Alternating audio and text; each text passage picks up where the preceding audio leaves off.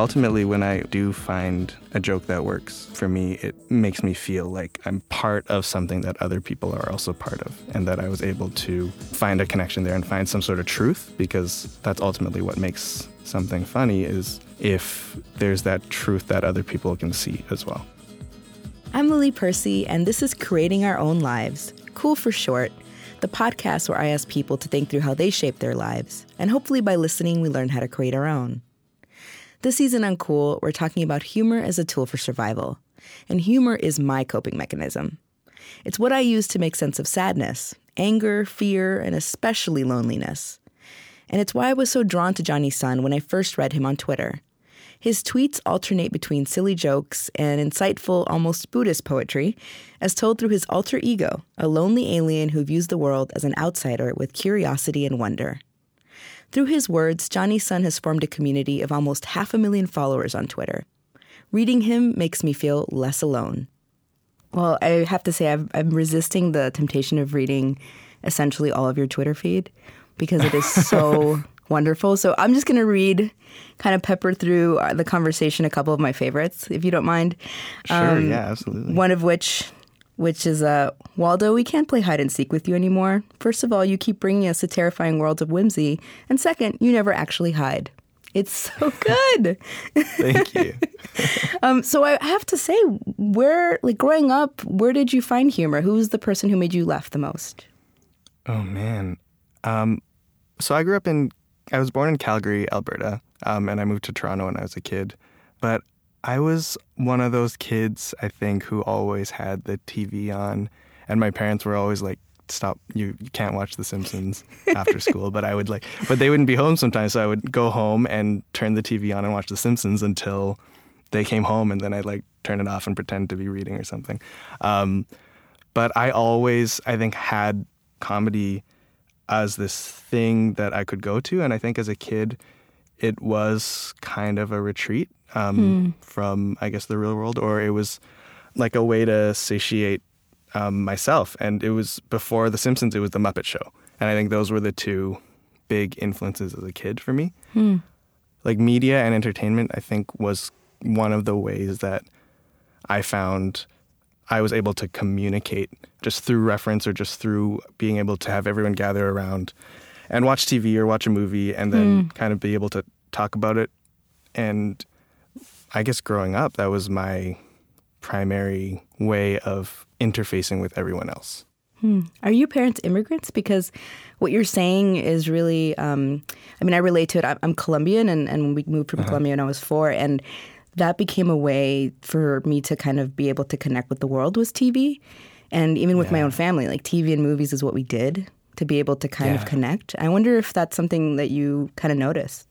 Yeah, that was why I didn't know how to really bring that up. But yeah, my parents are immigrants, and I find it so fascinating that the more people I talk to who have immigrant parents, that is like a common experience where totally this is the culture that I was born into, but my parents were not. Yeah, and it's like we're learning to fit in through watching other culture, particularly. Yeah, absolutely. And I think it was we were all learning in different ways, right? This was, for me, this was how to become part of this culture, because my parents were also figuring that out. And so I had no guideposts aside from what popular culture was showing. Where are they from? China. Yeah, and my brother and I were born in Canada. So are they funny people, your parents? How did you see humor in them? Or is that something you turn to pop culture and television for? So the way I would describe it is I think my parents were funny in China. Yeah. And I think when I see them amongst, we went to China to visit kind of their friends and family and their old lives. And when we went there, they were the stars and they were the center of attention, and they made everyone laugh. And it was this kind of way of seeing my parents that I never really saw them here. They've very much become part of the North American culture and the culture in Canada. But I think the time when they really come alive, and they really kind of shine, and their charm and wit and character kind of comes out when they're amongst other Chinese people, because I think that's the shared culture, right? And that's the shared language and the shared expectation. And they're just, they're so great and so social and so funny in that context.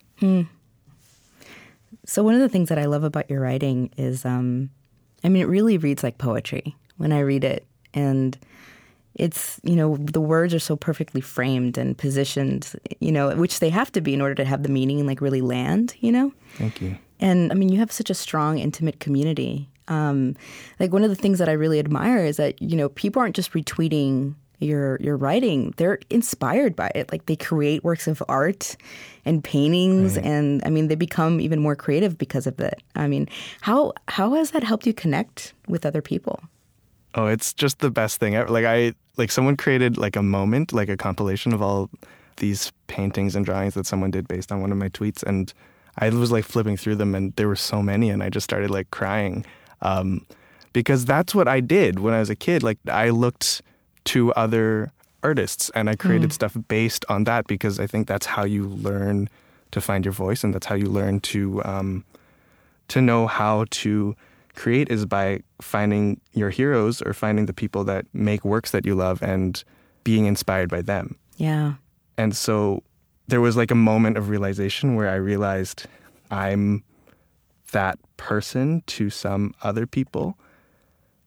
And it was just this incredibly overwhelming, emotional moment for me, because that's all I did. And that's all I still do. I still just find the things I love and I just want to play with them, and I play in those worlds and kind of learn from them and coalesce that into something new.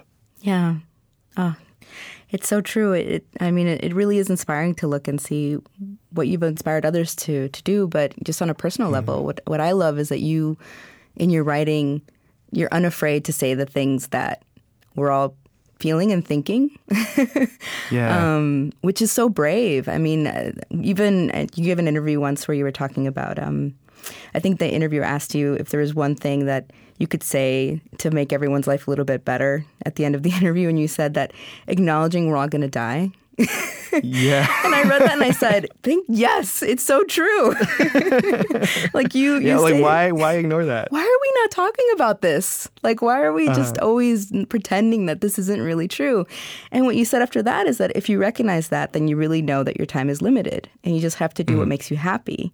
And that means you have to find love. You have to do the things you want to do. You have to make things. You have to follow your interests and your passions.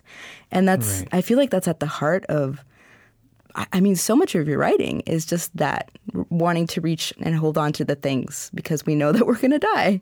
Yeah. Once you accept that, you kind of, I've become more grateful. Definitely. I was curious about, especially reading, I read this one tweet where you said, a child lets go of a helium balloon and watches it float up into the sky. I hope Dad gets this one, he quietly whispers to himself. And I was thinking, did you grow up hearing Jack Handy on Saturday Night Live? Is that at all? I didn't. Really? I didn't at all. And I get really excited when people talk about Jack Handy. No, because like that was someone like I wrote down my favorite things that he said. And like that one reminded me of, if a kid asks where rain comes from, I think a cute thing to tell him is God is crying. And if he asks why God is crying, another cute thing to tell him is probably because of something you did. Yeah. Jack Handy is like a legend, right? Yeah. And I only discovered him after I started doing sketch comedy. So I discovered him really late. Again, that's because I started watching SNL, and SNL was another big kind of staple once I started like getting old enough to understand why it was funny and what it was, and when I was old enough to stay up that late. Yeah. Which always felt like you're doing something wrong. I know when my dad let me stay up with him and he changed the channel when it was too sexual. Yeah. That was always the thing. But Jack Handy was very welcome. Oh, yeah. And so human too. Yeah. Yeah, exactly. And I think that's what I'm interested in as a writer, is to find that humanness from any source. And I think like the sillier and the more bizarre the place you can find that humanness, the more affecting that humanness is. So true. Yeah, I'm looking at something you wrote. Give a man a fish and he'll say, what is this? I ordered a McFlurry.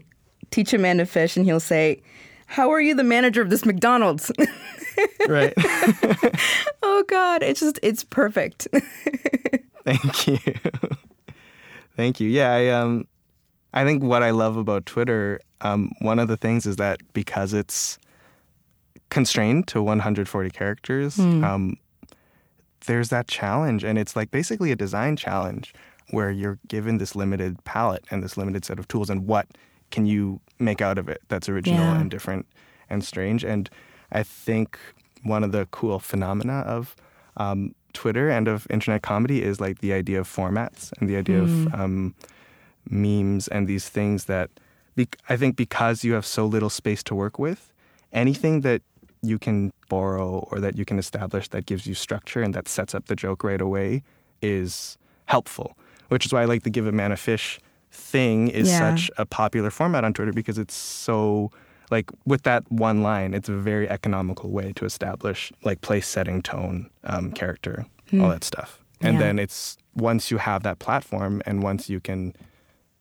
set that up, it's so much easier to upend that and flip that around and find the humor in it. I love that you said economical, because it makes me think that you're attacking it like a math problem. I feel like I'm always attacking things as a math problem and as a design problem. So thank you. I appreciate that. Very, very cool. So I'm really curious as to how you're going to answer this. And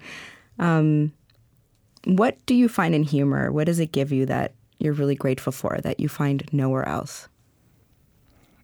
I think it's a way to connect. When I write something that resonates with people and that makes people laugh, it's gratifying not for the reason of like, oh, I'm like funny or oh, I'm smart. It's more like I am still part of this larger group of people, because I think humor ultimately is a social tool. I think it's something that is used essentially to say, oh, you're part of us. And it's as much as it is a tool for exclusion, sometimes it's a tool for inclusion and for making people feel comfortable and making everyone realize we're all together on this. And we're not alone, which is how I feel when I read your writing. Yeah, exactly. Exactly. And like for me, that's a lot of people have that response, and they've said things like, this makes me feel not alone, or I'm glad that I read this. And for me, it serves the same purpose. Like, I'm writing this to help myself feel less alone and help myself feel more connected. So I think when I do find a joke that works, for me, it makes me feel like I'm part of, I'm still tapped in, like I'm still part of something that other people are also part of, and that I was able to find a connection there and find some sort of truth, because that's ultimately what makes something funny, is if there's that truth that other people can see as well.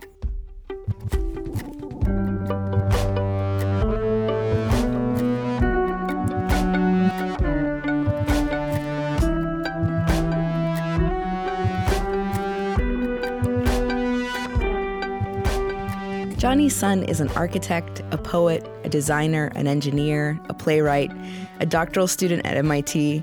His remarkable resume is 12 pages long. His book, Everyone's an Alien When You're an Alien Too, is out June 27th. His Twitter handle is @JonnySon, and his funny, thoughtful tweets keep me from hating social media, so follow him. Creating Our Own Lives is produced by Maya Terrell, Chris Heagle, and Trent Gillis, and is an On Being Studios production. You can listen and subscribe on iTunes or wherever you download podcasts.